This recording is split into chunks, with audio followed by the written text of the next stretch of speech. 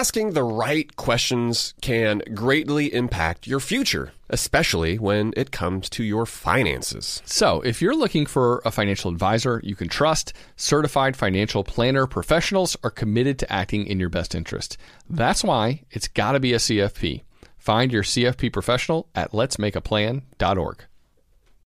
Let's be honest, the first place our family turns to when we're looking for a quick getaway is always Airbnb. I know we can find an amazing place to stay at the beach, like St. Simon's on the Georgia coast, for instance. It's one of our favorite spots. That's what comes to mind, Matt, when I'm thinking about travel.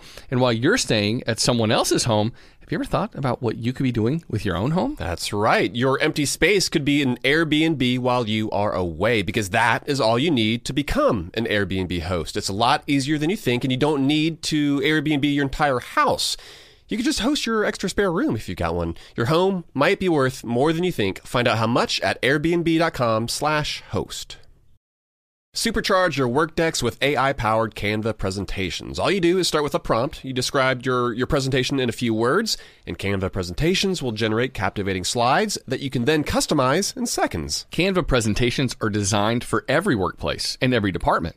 Whether you work in sales, marketing, HR, ops, and more, Canva presentations can generate any deck you want for work. Sales decks, marketing presentations, onboarding plans, you name it. Any department can save time on any presentation with AI. Generate slides in seconds with Canva presentations at canva.com. Designed for work.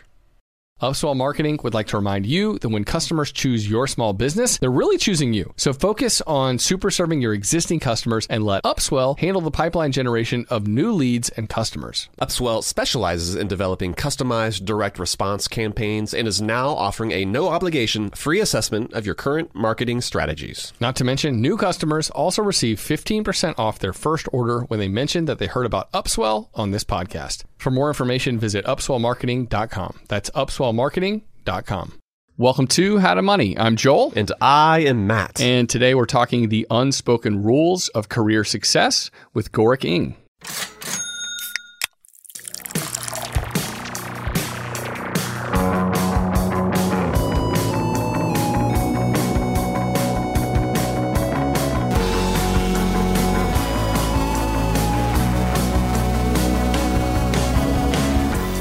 Getting ahead in life and succeeding in your career depends on just a lot more than doing a great job. Just because you're a competent software engineer or nurse or whatever it is that you do, that doesn't mean that you will automatically climb the ranks and see your salary increase with promotions, with additional responsibility. And that's because there are things that managers and things that bosses expect, but they never explain to you. This is the basis for Gorick Ng's best-selling book, The Unspoken Rules, Secrets to Starting Your Career Off Right. Gorick is a career advisor at Harvard, focusing on coaching first-generation low-income students. But then before that, he gained plenty of professional experience from working in management, consulting, investment banking, and as a researcher with the Harvard Business School. But regardless of your specific job, we're excited to discuss the different unspoken ways that you can find success in your career. Gorick, thank you for joining us today on the podcast. Joel, Matt, thanks so much for having me. Thrilled to be here. Yeah, well, we're thrilled to have you, Gorick. And yeah, this is going to be really, I think, a really interesting conversation. Your research and your history are just going to make for a really there's a lot of good stuff to cover here today. But before we get into some of that stuff, I want to know, Matt and I, we like craft beer, as you know, and it is something that we spend a decent bit of money on in the here and now while trying to save and invest well for the future. So yeah, do you have something like that in your life, a splurge that you're making while you're also prioritizing putting some money away in your savings account and also like in those investment accounts? It has to be ice cream. Chunky okay, ice cream. No way. I like to work for my ice cream, so it needs to be chunky. Need to put in some effort for it to go down. Wait, what do you mean? That do you have like a favorite brand or something like that? Yeah, you said it needs to be chunky. What do you mean? Is that like Moose Tracks or what? Yeah, like Moose Tracks, anything that I need to chew on. And funny you say, what does chunky mean? Because I've actually gotten that question from a number of I've never heard ice cream described as chunky before, but you're talking about... in the beer world, they call them adjuncts. So all the additional bits of candy or chocolate, Moose Tracks, Butterfinger, that kind of stuff.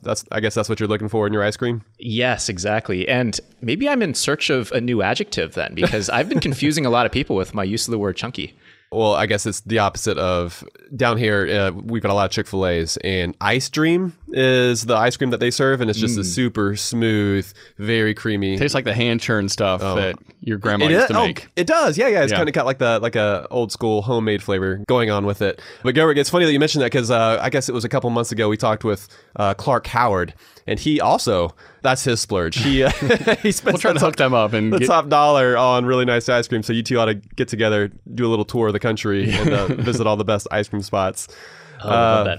Yeah, but Gorick, we want to dig into your background just a little bit before we kind of start talking about your book. Your career expertise, it basically started when you were pretty young, at the age of 14. Can you share that story with us? Sounds good. Yeah, it's kind of weird that it all began back when most of us, I certainly, were focused on playing video games more so than building our careers, where I was 14 years old and my mom, who is a single mother, came home with a pink slip, and it said that she was laid off from the sewing machine factory job that she had held since she was 12 years old. And I, as the person in the house who knew how to speak English and get onto the internet, became the person to step up. And so I ended up spending recesses learning to write resumes and cover letters, afternoons at the public library looking for jobs, and evenings coaching my mom. I put very thick italicized bolded quotes around coach. It was really the blind leading the blind there.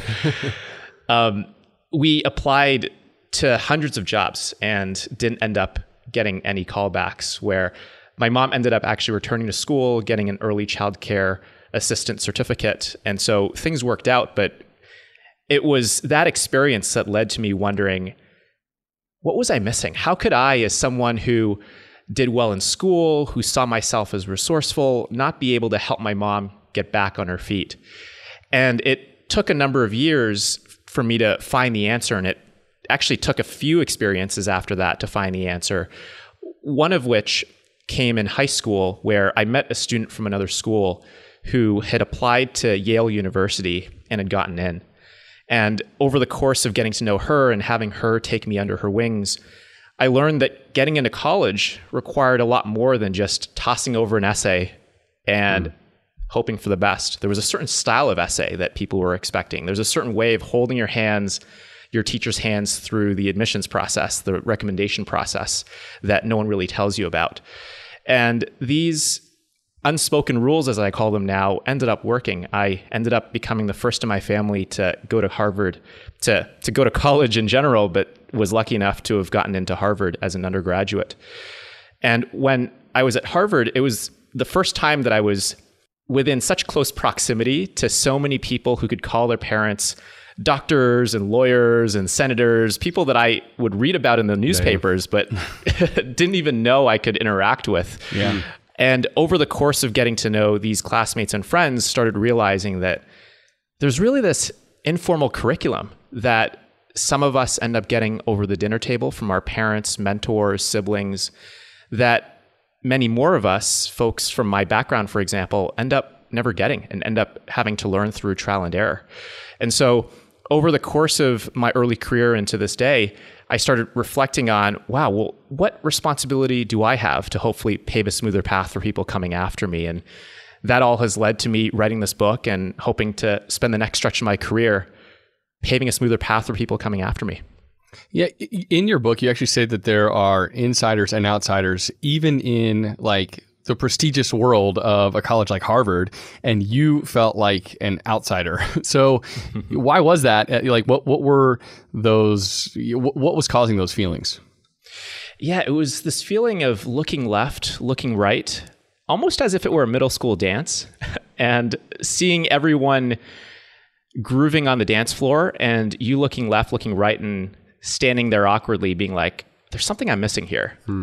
And I got to say, I totally identify with that, because that sounds like exactly what happened to me in 7th grade.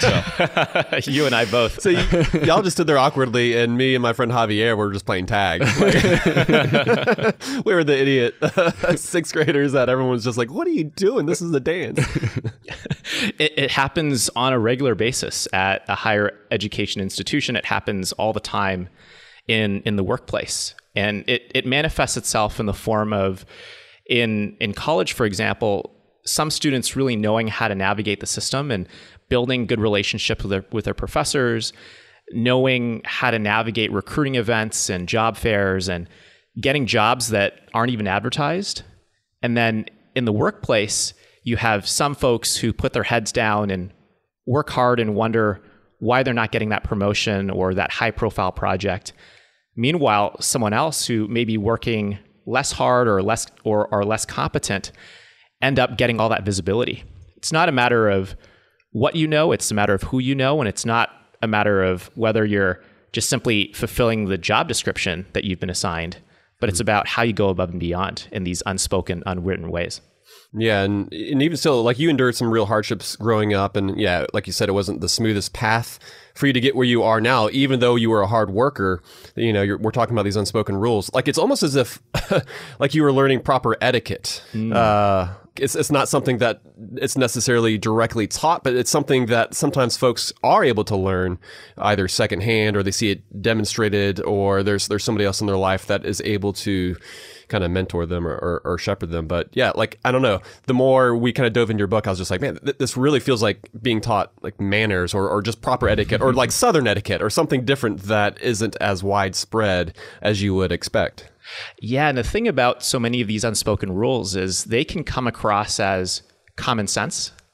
And I've gotten that feedback from some people who would say, why are you just writing down common sense?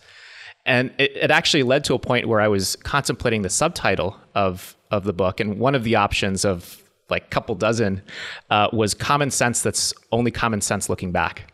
And that's how I feel about so many of these rules.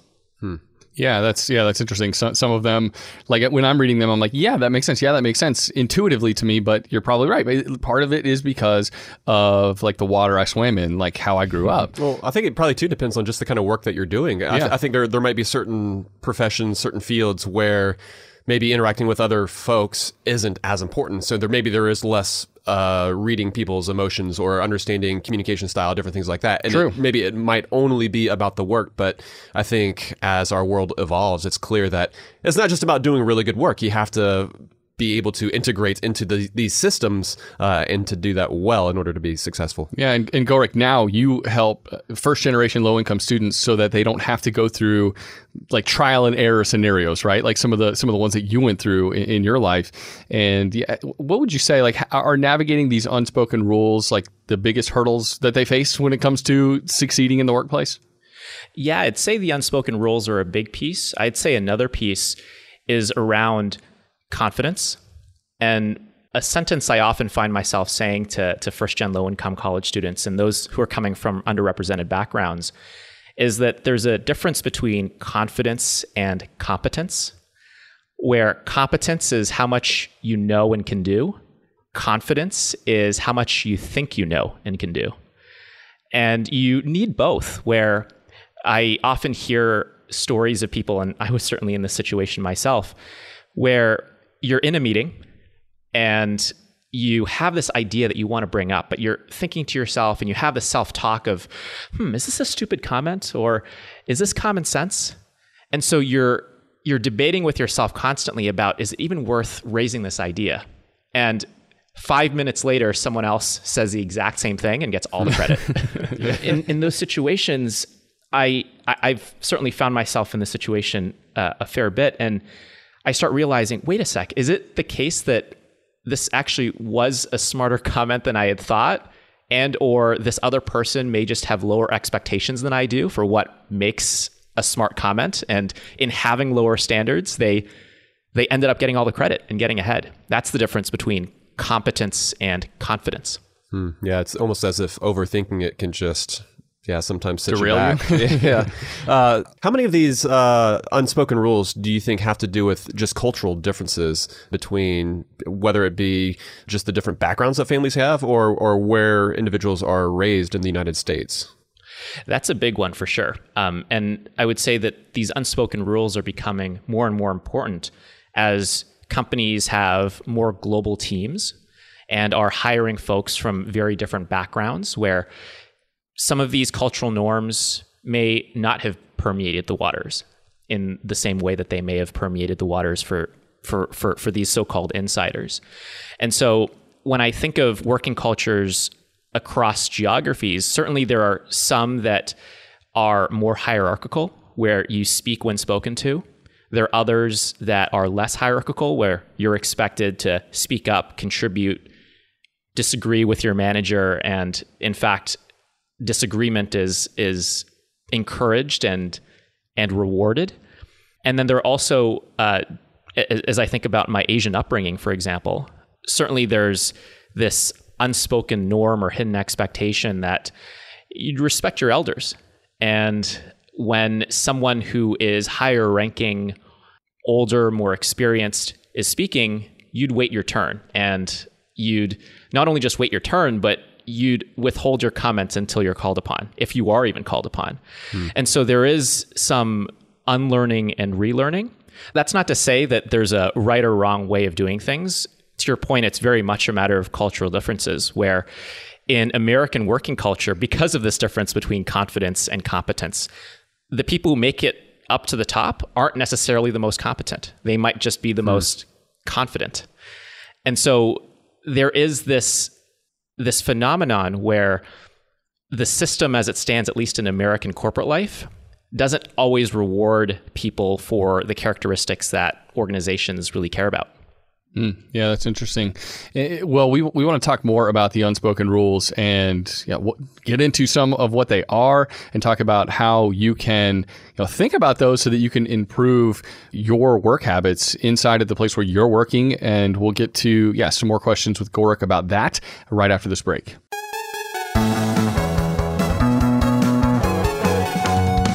When it comes to financial advice, you got to trust the source. That's why you listen to this podcast. And if you're looking to upgrade your wallet, you need to turn to NerdWallet. Their expert team of nerds dives into the details to help you find smarter financial products. If you're paying for vacations with whatever card is in your wallet, you could be missing out on miles you didn't even know you were leaving on the table. You can get a new card with more miles and more upgrades. What could future you do with more travel rewards? A hotel upgrade, lounge access? Wherever you go next, make it happen with a smarter travel credit card. Don't wait to make smart financial decisions. Compare and find smarter credit cards, savings accounts, and more today at nerdwallet.com. As with all cards, credit is subject to lender approval and terms apply. NerdWallet. Finance smarter. Kachava is the all-in-one superfood shake made up of high-quality plant-based nutrients. It's got greens, superfruits, plant proteins, antioxidants, adaptogens, probiotics, and in other words, everything your body craves to feel your best. This is where Kachava really earns their 52,000 plus 5-star reviews. It tastes amazing. It's creamy and smooth with just water, and it comes in 5 delicious flavors. You can choose from chocolate, vanilla, chai, matcha, and coconut acai. Kachava is offering How to Money listeners 10% off for a limited time. I've been using Kachava in breakfast smoothies in the morning recently. It's just so nice to pack in a bunch of nutrients early in the AM in a way that's satisfying and energizing. So if you want to optimize your breakfast, your workout shake, be sure to check out Kachava. Just go to kachava.com/howtomoney. That's spelled Kachava and get 10% off your first order. That's kachava.com/howtomoney. Joel, so we were just recounting our trip to Scotland. This is the trip that we took this time last year, actually, with some of our friends over the weekend. And one of the highlights from Edinburgh was stumbling upon the absolute best meat pie shop. They were fresh out of the oven. They had that perfectly flaky crust. But guess what? That serendipitous experience would never had happened if we'd stayed at a boring hotel. We had found the perfect flat in the coolest part of town thanks to Airbnb. Oh, man, I'm still dreaming about those meat pies. You're making me drool. And while turning to Airbnb might be a no-brainer when you're looking to spend some money on travel, it might not be the first thing you think of when you're looking to make some money. Why let it sit empty, your house, when it could be earning extra income, though? It's the financially smart thing to do. Hosting can easily fit into your lifestyle and is a great way to earn some extra dough. Yeah, that's right. Your home might be worth more than you think. Find out how much at airbnb.com/host. Let's say you've been listening to the podcast and now you're finally ready to start implementing some of the financial morsels that we're dishing up. Maybe you are trying to save up some more money for a down payment on a house, or maybe there's a big vacation that you have been dying to take. Well, the Money app Monarch. They make it so easy to help you to reach your financial goals. That's why the Wall Street Journal, they named it the best app for growing your savings. Monarch is the top-rated all-in-one personal finance app. It gives you a comprehensive view of all your accounts, investments, transactions, and more. Create custom budgets, track progress toward financial goals, collaborate with your partner even. And now get an extended 30-day free trial when you go to monarchmoney.com/howtomoney. And you won't get spammed either. Monarch features ad-free privacy you can trust. They will never sell your data to third parties or show you ads. That's right, man. And after trying out Monarch for myself, I understand why it's the top-rated personal finance app. It just makes sense. It works. And right now, listeners of this show will get an extended 30-day free trial when you go to monarchmoney.com/howtomoney. That's monarchmoney.com/howtomoney for your extended 30-day free trial. Go to monarchmoney.com/howtomoney for an extended 30-day free trial.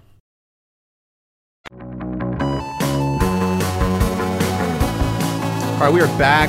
We're speaking with Gorick about his book, The Unspoken Rules of Career Success is our topic today.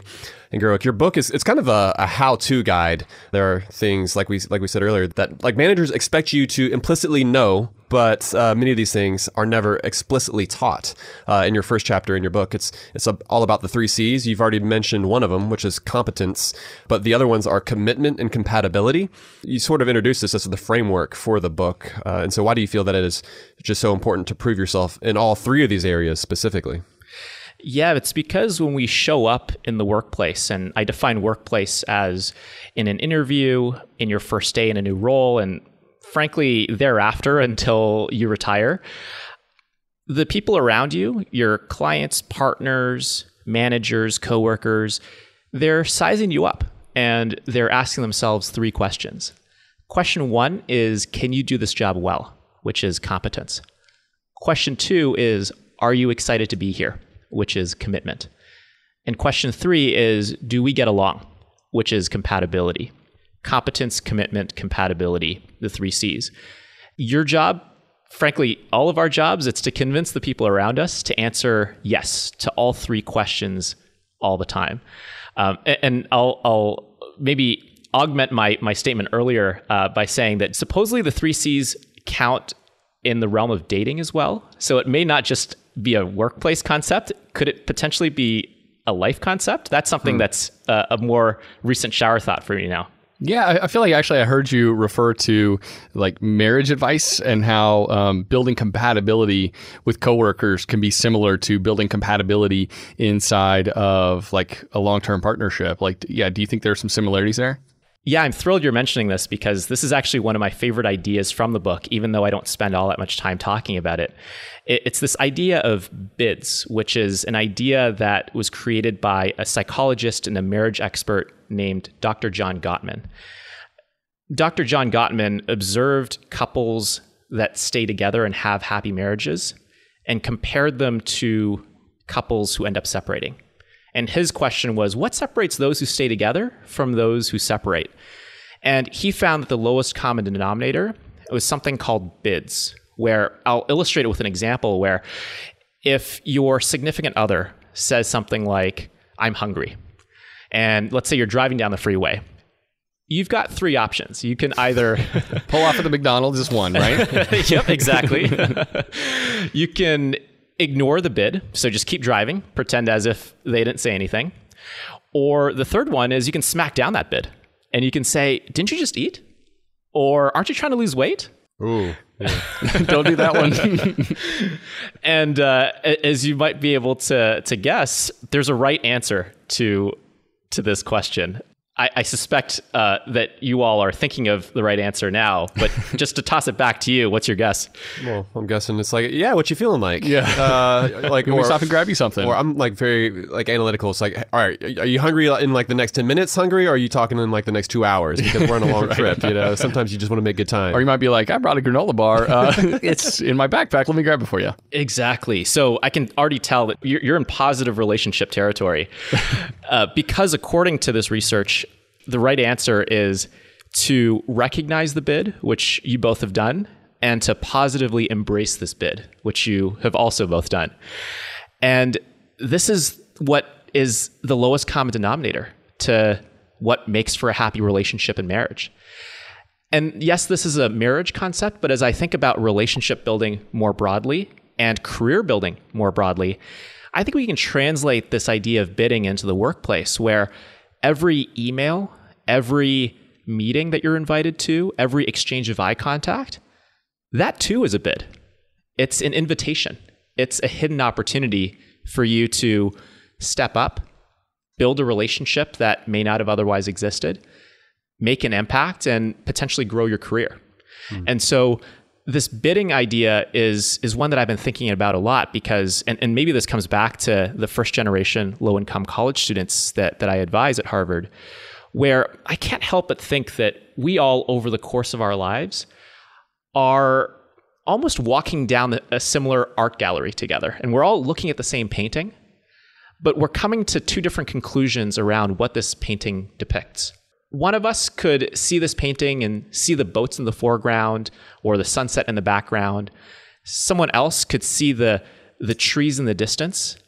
And I think of this walking down an art gallery / observing a painting comparison as apt for real life, because over the course of our everyday lives, we're going to be faced with so many bids, so many opportunities, but it takes a special mindset and awareness to be able to recognize these bids and to embrace these bids. That's the key to getting in and getting ahead. That's going to be the key to working with others, especially. I mean, I guess if you're constantly slamming down their bids, it's not going to go well. Doesn't lead to very good teamwork. And maybe if you're working by yourself, that's something that you don't have to consider quite as much. But certainly, if you're working with a partner or working on a team, you got to keep that in mind. Gorick, one of the unspoken rules that you mentioned in your book, proactivity. What does that look like? Why is this so important when it comes to getting ahead in your career? Mm-hmm. Well, for the early career folks, I like to say that school is about keeping up, so not procrastinating, whereas work and life is about stepping up. It's about going the extra mile. It's about looking around corners. It's about asking, how can I be helpful? And then ultimately being helpful. And when it comes to getting ahead in the workplace, whether you're striving for a promotion, more important responsibilities, the respect of your coworkers, better relationships, an expanded network, so much of this comes down to not just being reactive, but proactive. So being the person that says, hey, I noticed this. How can I be helpful?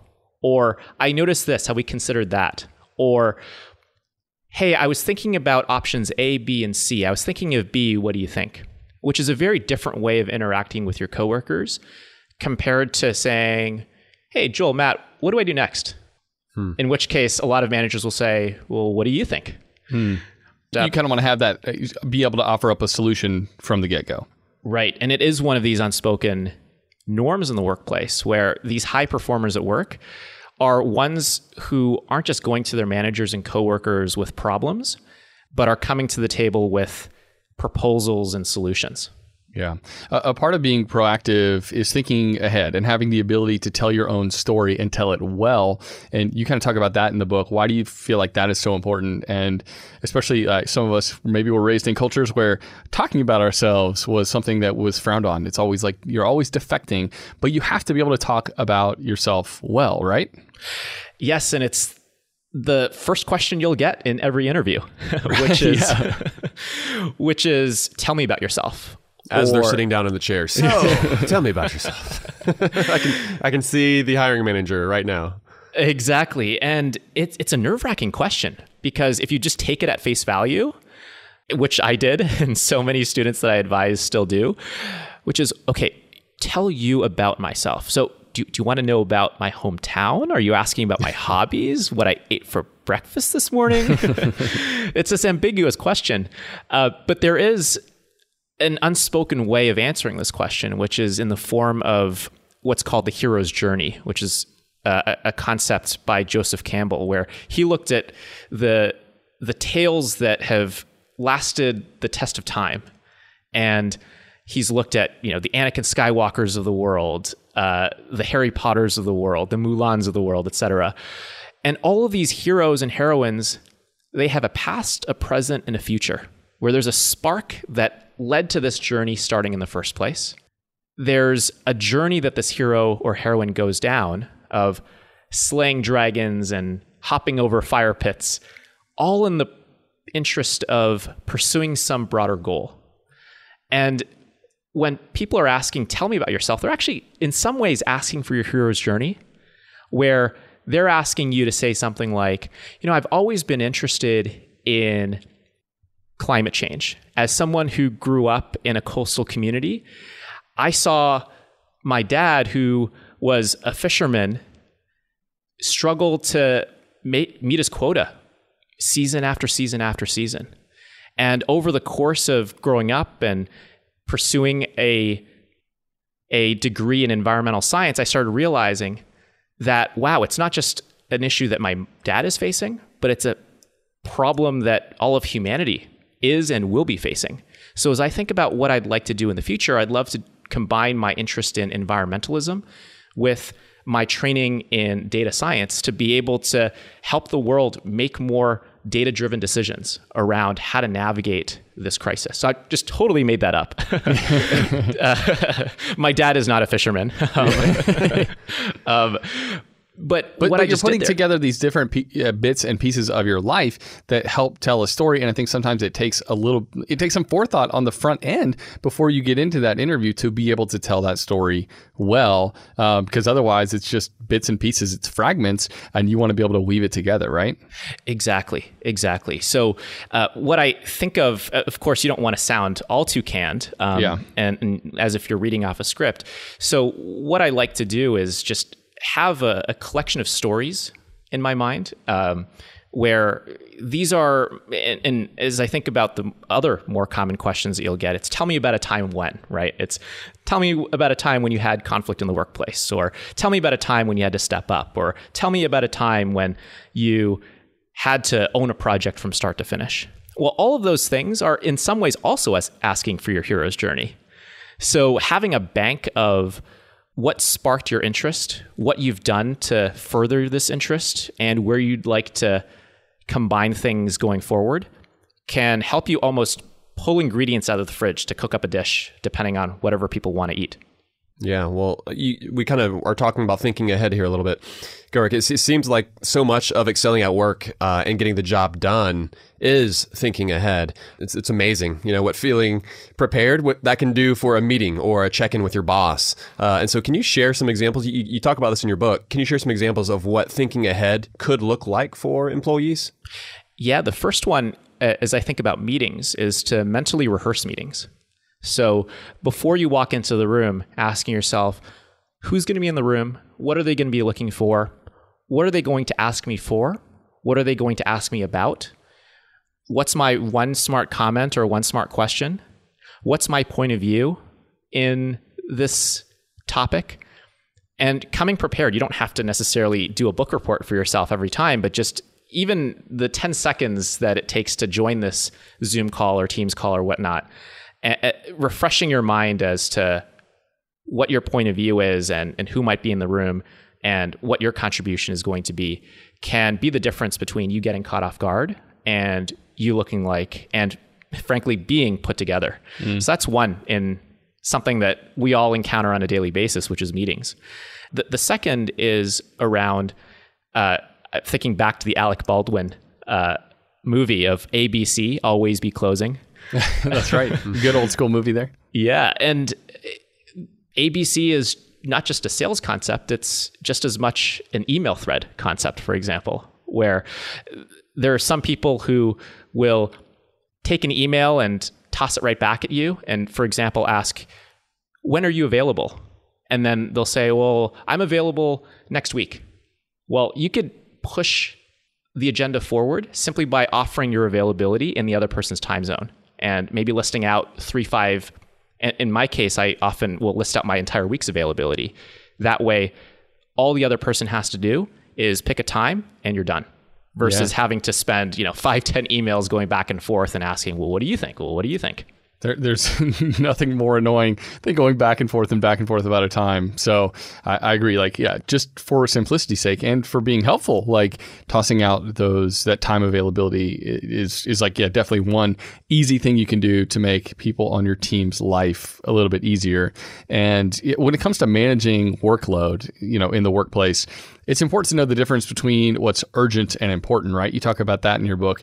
Like, how do we distinguish between those things, and why is that such an important part of being an effective worker?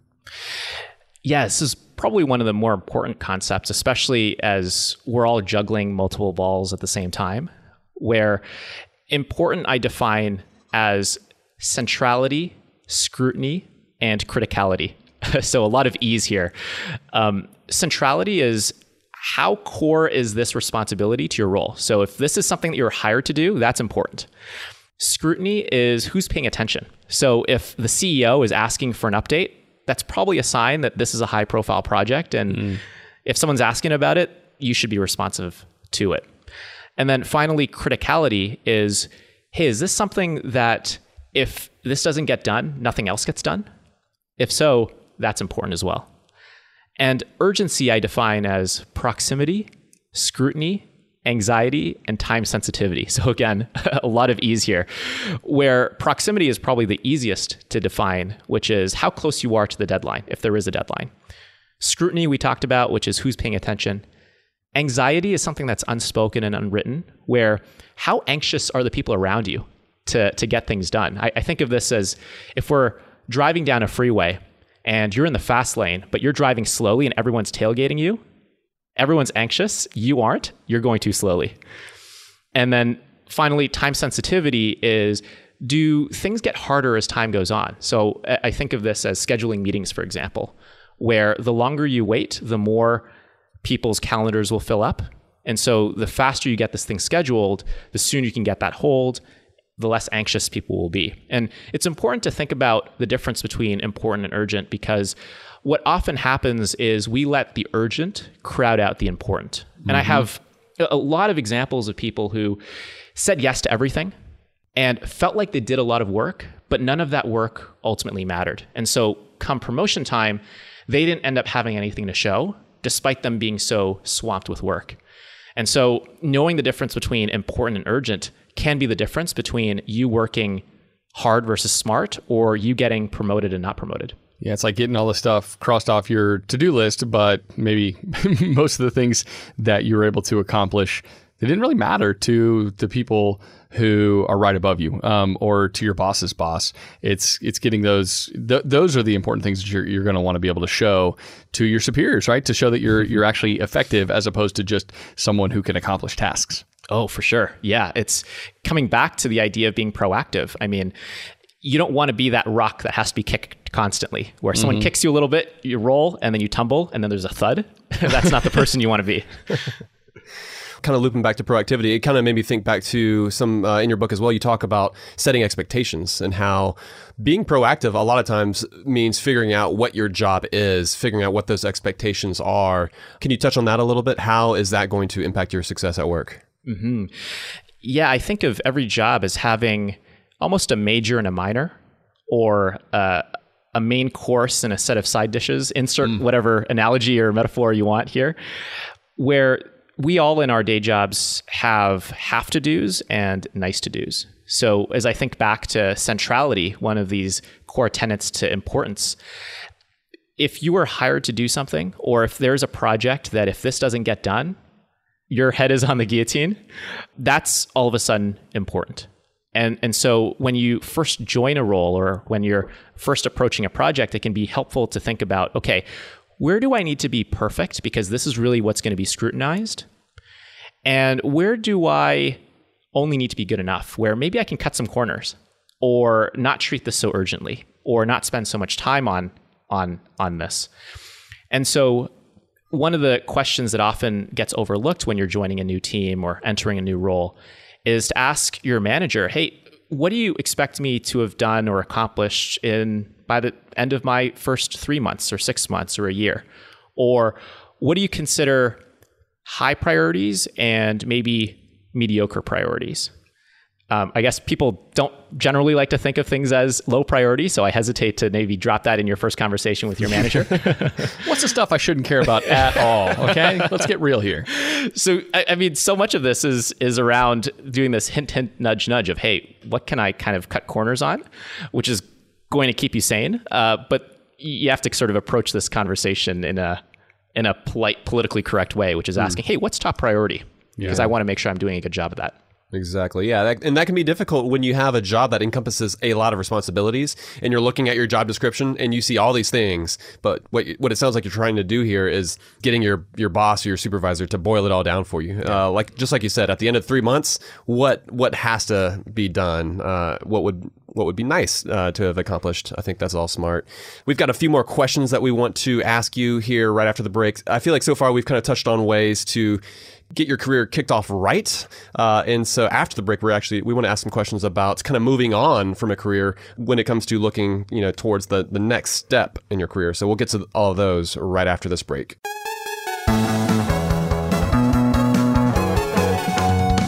When it comes to financial advice, you got to trust the source. That's why you listen to this podcast. And if you're looking to upgrade your wallet, you need to turn to NerdWallet.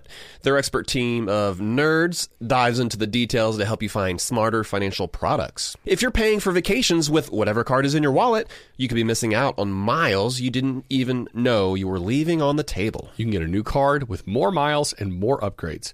What could future you do with more travel rewards? A hotel upgrade, lounge access. Wherever you go next, make it happen with a smarter travel credit card. Don't wait to make smart financial decisions. Compare and find smarter credit cards, savings accounts, and more today at nerdwallet.com. As with all cards, credit is subject to lender approval and terms apply. NerdWallet. Finance smarter. Kachava is the all-in-one superfood shake made up of high-quality plant-based nutrients. It's got greens, superfruits, plant proteins, antioxidants, adaptogens, probiotics, and in other words, everything your body craves to feel your best. This is where Kachava really earns their 52,000 plus 5-star reviews. It tastes amazing. It's creamy and smooth with just water, and it comes in 5 delicious flavors. You can choose from chocolate, vanilla, chai, matcha, and coconut acai. Kachava is offering How to Money listeners 10% off for a limited time. I've been using Kachava in breakfast smoothies in the morning recently. It's just so nice to pack in a bunch of nutrients early in the AM in a way that's satisfying and energizing. So if you want to optimize your breakfast, your workout shake, be sure to check out Kachava. Just go to kachava.com/howtomoney. That's spelled Kachava and get 10% off your first order. That's kachava.com/howtomoney. Joel, so we were just recounting our trip to Scotland. This is the trip that we took this time last year, actually, with some of our friends over the weekend. And one of the highlights from Edinburgh was stumbling upon the absolute best meat pie shop. Mm-hmm. They were fresh out of the oven. They had that perfectly flaky crust. But guess what? That serendipitous experience would never have happened if we'd stayed at a boring hotel. We had found the perfect flat in the coolest part of town thanks to Airbnb. Oh, man, I'm still dreaming about those meat pies. You're making me drool. And while turning to Airbnb might be a no-brainer when you're looking to spend some money on travel, it might not be the first thing you think of when you're looking to make some money. Why let it sit empty, your house, when it could be earning extra income, though? It's the financially smart thing to do. Hosting can easily fit into your lifestyle and is a great way to earn some extra dough. Yeah, that's right. Your home might be worth more than you think. Find out how much at airbnb.com/host. Let's say you've been listening to the podcast and now you're finally ready to start implementing some of the financial morsels that we're dishing up. Maybe you are trying to save up some more money for a down payment on a house, or maybe there's a big vacation that you have been dying to take. Well, the money app Monarch. They make it so easy to help you to reach your financial goals. That's why the Wall Street Journal, they named it the best app for growing your savings. Monarch is the top-rated all-in-one personal finance app. It gives you a comprehensive view of all your accounts, investments, transactions, and more. Create custom budgets, track progress toward financial goals, collaborate with your partner even. And now, get an extended 30-day free trial when you go to monarchmoney.com/howtomoney. And you won't get spammed either. Monarch features ad-free privacy you can trust. They will never sell your data to third parties or show you ads. That's right, man. And after trying out Monarch for myself, I understand why it's the top-rated personal finance app. It just makes sense. It works. And right now, listeners of this show will get an extended 30-day free trial when you go to monarchmoney.com/howtomoney. That's monarchmoney.com/howtomoney for your extended 30-day free trial. Go to monarchmoney.com/howtomoney for an extended 30-day free trial.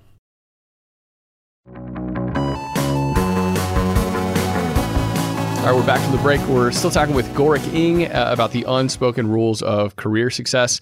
And Matt just hinted to this. We're going to talk about maybe moving on from a job you're not so interested in anymore. And Gorick, you said that actually, ideally, your next job is one that you don't even have to apply for. That sounds pretty nice. You talk about positioning yourself so that opportunities are flowing to you.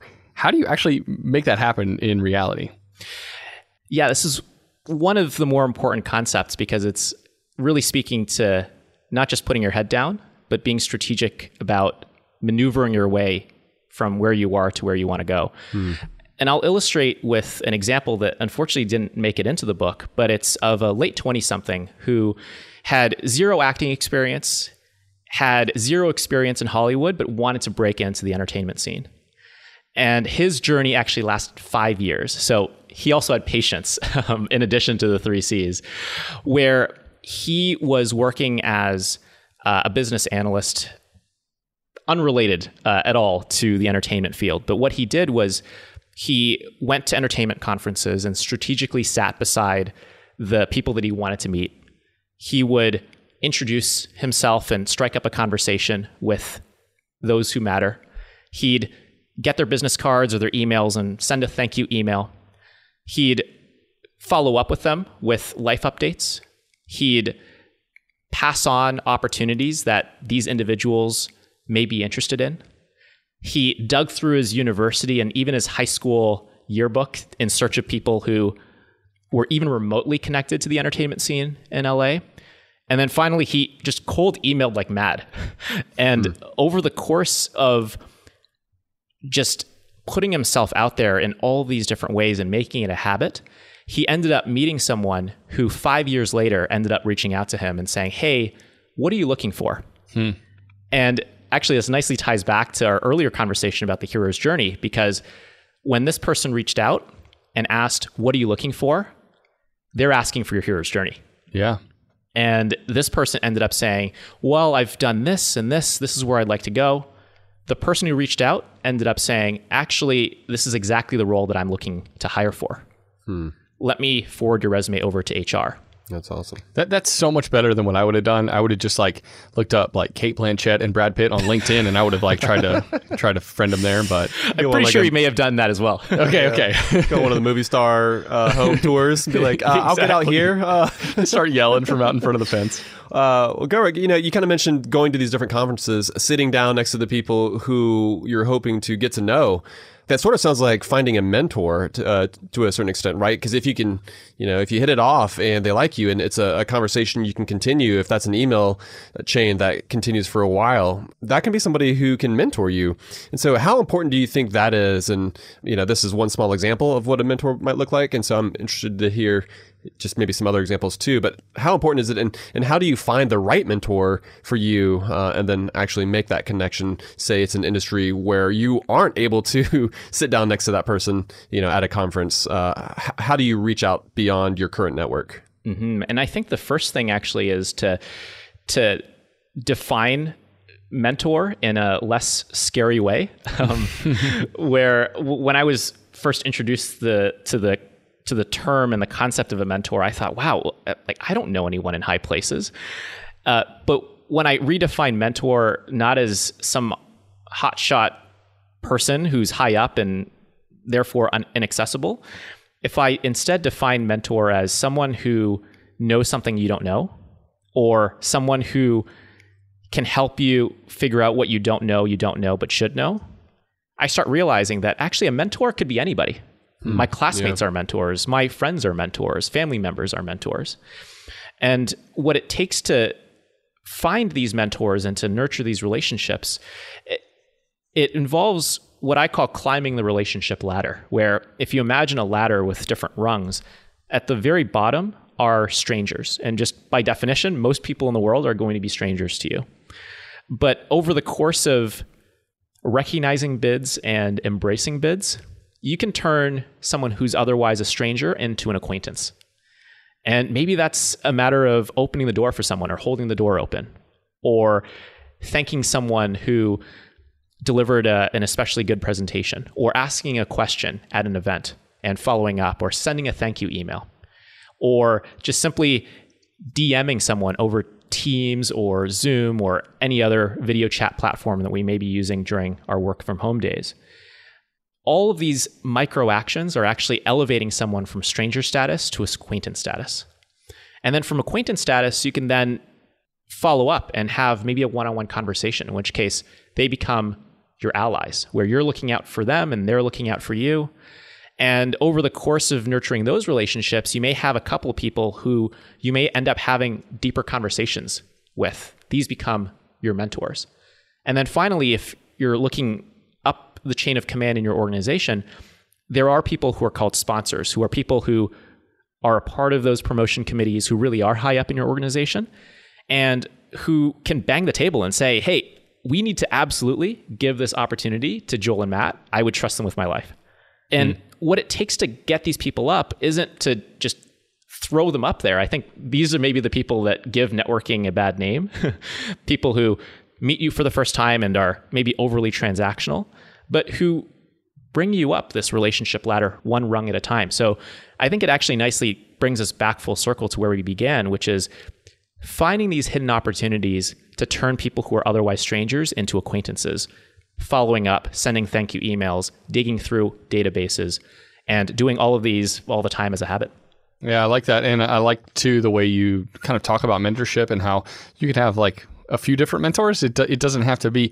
Sometimes I guess growing up, I always felt like asking someone to be your mentor was like asking them to be a third parent to you or something like that. And it feels like this big ask. And I could see if someone came up to me and was like, will you be my mentor? That I would just be freaked out a little bit. And I think that there's like a soft way of kind of finding someone who can help mentor you without it being this uber formal relationship that maybe a lot of people might not want to partake in. I want to ask you too, Gorick, about like right now, what's happening kind of in the workplace has been called the Great Resignation. A lot of people ready to move on to a new job. So when it comes to leaving, though, there's a right way and a wrong way to leave. So how would you recommend someone who is thinking about, moving on just to another competitor in the same space that they're in, or moving on to a completely different industry, or going to work for themselves, like however they depart, how can they leave graciously? Mm-hmm. I think of this as a bit of a litmus test or three criteria that I would encourage folks to think about, where A, you want to leave your team not feeling blindsided. B, you want to leave your team in a position where they can keep the show running without you. And C, you want to leave the team in a position where they've got line of sight to a successor who can fill your role. And it's a bit of a tall order to achieve all three. And I realize that all three may not be attainable all the time. But I'd also say that number one is more important than number two, which is more important than number three, where the most important thing is to not leave your folks blindsided. Second most important is to make sure that there's continuity, that things aren't just going to fall to pieces with you absent. And then three is if you can maybe even help find someone who can take on your role in the future. It all depends on the extent of the relationship that you'd want to maintain, the reputation that you want to leave behind, where if you want to not only not burn the bridge, but leave that bridge smelling like flowers, do all three. If it's a normal situation, do one and two. And if you want to leave amicably, which I suspect many of us do because reputation is so important, then make sure that you're at least not leaving people blindsided. Right. Yeah. At the very least, do number one. So how do you do that then? Because obviously you probably don't want to forecast. It's like, hey, I'm going to be out of here in 6 months. That sounds like too much time. Yeah. But if you're like, they're like, no, actually, you're out of here this Friday. Yeah. But then if you go in that morning and you're like, hey, this is my last day. And so obviously there's some place in between. And so from a time frame standpoint, what do you feel like is ideal? And then what are the best ways of actually going about making that announcement? Yeah, this is a bit of a tricky question because I know that if you go on to Google, people will say, well, it's 2 weeks. If it's 2 weeks and 1 day, that's too long. And if it's 2 weeks minus 1 day, it's too short. I actually came up with this sort of 3-pronged litmus test as a way of hopefully helping folks think about what it means to not surprise your coworkers for your own individual context. It may be 2 weeks for your coworkers to not feel blindsided. It may be a month. I've left jobs before where I've actually given that 3-month notice because I knew that my role was one that was hard to backfill. So I'm going to give you a bit of that cop-out answer of saying, make sure you're mindful of these 3, and you will likely, for your own circumstances, come upon, is it 2 weeks? Is it 3 weeks? Is it 4 weeks kind of thing? Gotcha. Yeah. In a recent article, Gorick, you mentioned that everyone is the captain of their own career. And if you don't make it happen, it's not going to happen. And I think that is probably a good way to encourage us to take the reins of our own lives and of our futures and what it looks like to continue to progress either in the career that we're in or to move on to something, in the near future that we're more excited about. What final advice do you have for How to Money listeners when it comes to steering their career towards success? Well, given that this is the How to Money podcast, hey, that's us. I'll frame this perhaps around capital, where I know in a number of prior episodes you talk about the trade-off between time and money as always, as 2 forms of capital or currency. As I think about capital, I think of it as things that we can spend and accumulate, maybe not time, although maybe you can save a bit of time. We have a finite amount of time. When I start thinking about capital in the context of our careers, I start thinking about how there are really 3 additional forms of capital. One is human capital, which is what you know and can do. The second is social capital, which is who you know. And then the final one is reputational capital, which is who knows you and what they know you for. And when I think about our careers, it's really a matter of playing your cards well across these 5 forms of capital and making sure that you're making the right trade-offs where maybe it's not all about the money and it's about the human capital, the learning that you'll get. Maybe it's about signing up for this project so you can meet more people. Maybe it's about building a good reputation so that you can use this opportunity as a stepping stone to that next opportunity. So being mindful of how you're pulling these levers can hopefully help folks better navigate these unfamiliar situations. That is great advice. It makes sense because there are going to be, we should probably be paying attention to all of them, but I think there are certain forms of capital here that you mentioned that are going to be more important to us as individuals. There might be these different areas that we want to pursue more than others because they just mean more to us. And so I think kind of starting with that end in mind can definitely inform the decisions that we make as we advance through our careers. Gorick, this has been a really insightful conversation. Where can folks go to learn more about you as well as what else you have going on? Yeah, the best way to stay in touch is through my website. It's gorick.com. That's GORICK.com. I'm on the different social media platforms, which you'll see on my website, whether it's Twitter, Instagram, TikTok even, and especially LinkedIn. So feel free to reach out, and I would love to stay in touch. This is actually a bid, by the way. This is a bid to your audience that we'll see who reaches out. We'll see who takes advantage. Exactly. Awesome, Gorick. Well, hey, thanks so much for joining us on the show. This was a lot of fun. Thank you so much. This was an amazing time. Thank you. All right, Joel, what a very insightful conversation that I feel like we just had here with Gorick. I feel like his book, it's a book telling you how to do everything but your job, right? like we all have different professions, and we all were essentially hired for one specific task, or maybe a couple tasks related to the one job that you're supposed to do. But Gorick's book is just all about all the other things that we have to do in addition to that one task, to make sure that we're successful, to make sure that we're compatible with those around us. Yeah, and I feel like it's a lot of his advice. Like he said, he drew some from marriage advice and what it looks like to be a good coworker in the workplace. And so I think some of the advice he gives is eminently applicable to the work you're doing and how to do it well, but it's also applicable to, I don't know, being a better human being, communicating better with the people that live under the same roof with, or family members who live a ways away. Like it's just, it's a really good book with a lot of helpful stuff. But yeah, what was your big takeaway from that combo? So I liked how he redefined what a mentor is, because essentially it seems like this very daunting, intimidating word. Oh, sort of like you said, like, will you be my mentor? It's like, oh man, I'm freaking out over here. Like, I don't know if I'm ready for that kind of responsibility. Right. I've already got 3 kids. I don't need another one. Or like before you had kids, you're just like, oh, I'm only 28. Like I'm not ready for this. Right. This kind of commitment. But I love how he defined it, which is it can be as simple as finding somebody who is one step further down the path than you are. It can be somebody who just knows one more thing than you do, and they can be a mentor. To me, that doesn't sound like a mentor, but maybe what that means is we should just completely get rid of that term, because I'm afraid that that's keeping people from reaching out to people and thinking about those relationships in that way. It doesn't have to be this Obi-Wan, Anakin, Skywalker relationship where you're passing the skills down from a mature Jedi Knight down to a kid in training. Will you be my Yoda?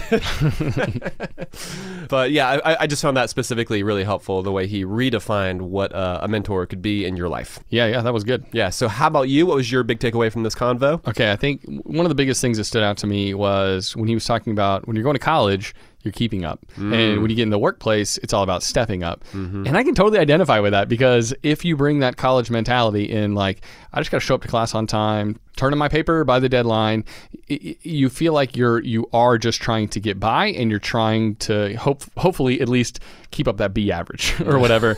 And in the workplace, there is, if you want to get ahead, like if you want to succeed, if you want a promotion, if you want to be able to move up the ladder and hopefully increase your earnings, which on How to Money, like we're down with you increasing your earnings. We think that's a good thing. Then there are things that you have to pay attention to, and you can't treat it like you did college. You have to be more about stepping up, and that does involve proactivity, right? You're going to have to work on your communication style, and you're going to have to think ahead when it comes to what jobs are the most crucial, which ones you need to get done. You even have to change your approach to meetings, which is one of the things he said in this interview. So yeah, I don't know. I think that's a really important distinction to make. If you're still kind of thinking about your work like you did going to college, in all likelihood, you're going to be kind of stuck, and you're going to feel stuck after a little while. Yeah, B average is what you said. You can't get into Harvard with a B average. No. I'm not saying Gorick had a B average. You got to have a 4.0. I was closer to that than he was. For everyone out there. But I mean, we're kind of joking about just keeping up in school. But even for folks who are in school, if you are able to, even at an earlier age, to switch that mentality, I think, from a keeping up to stepping up mentality. If you're in school and you're stepping up, you're going to be the class president. You're going to stand out from all of the rest. You're going to be the one getting the job offers before you've even graduated. Yeah. And that's the kind of situation you want to find yourself in if you're a college graduate. But definitely, like you said, those are the things that you need to do within a professional environment as well. But let's go ahead and get back to the beer that you and I enjoyed on this episode. Today, you and I both had a Belgian Aloha, and this is a Belgian triple with hibiscus, brewed in Lewis Center, Ohio. Never heard of this brewery. This one was sent to us by Scott. Thank you so much for donating this one, plus another one that we're going to enjoy here on the podcast. Joel, what were your thoughts?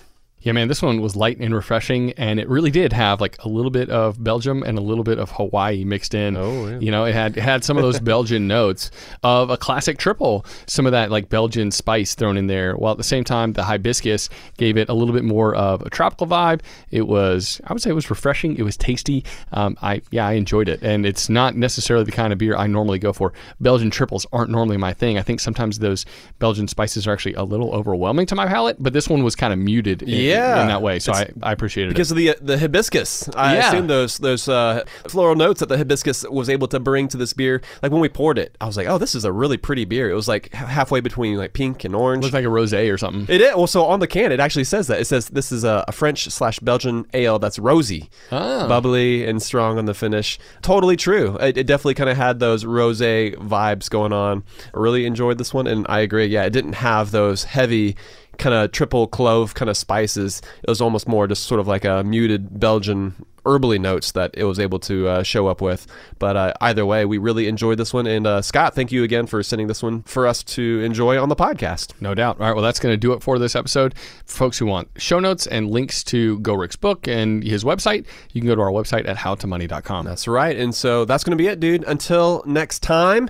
Best friends out. Best friends out.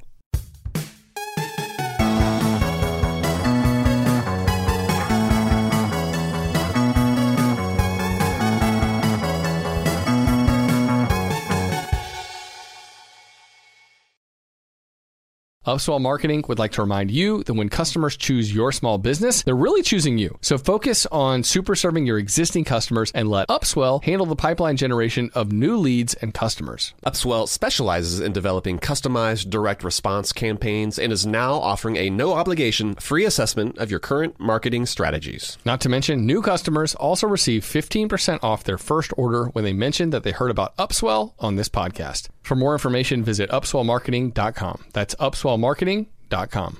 Supercharge your Workdex with AI-powered Canva presentations. All you do is start with a prompt. You describe your presentation in a few words, and Canva presentations will generate captivating slides that you can then customize in seconds. Canva presentations are designed for every workplace and every department.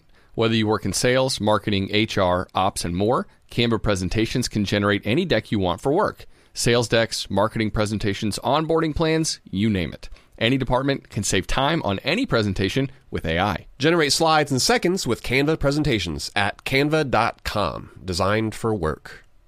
If a new house is on your wish list in the next 5 years, grow your savings faster and experience your dreams with an Ohio Homebuyer Plus account from Kemba Financial Credit Union. A savings account specifically designed to save for a new home where you can earn 7% APY, a $500 matching bonus, and a $1,500 mortgage closing cost credit. Learn more at Kemba.org. Offer expires March 31st, 2025. APY equals annual percentage yield. Restrictions apply. NMLS 292230. Equal housing lender. Federally insured by NCUA. I'm Katya Adler, host of The Global Story. Over the last 25 years, I've covered conflicts in the Middle East, political and economic crises in Europe, drug cartels in Mexico. Now I'm covering the stories behind the news all over the world in conversation with those who break it. Join me Monday to Friday to find out what's happening, why, and what it all means. Follow The Global Story from the BBC wherever you listen to podcasts.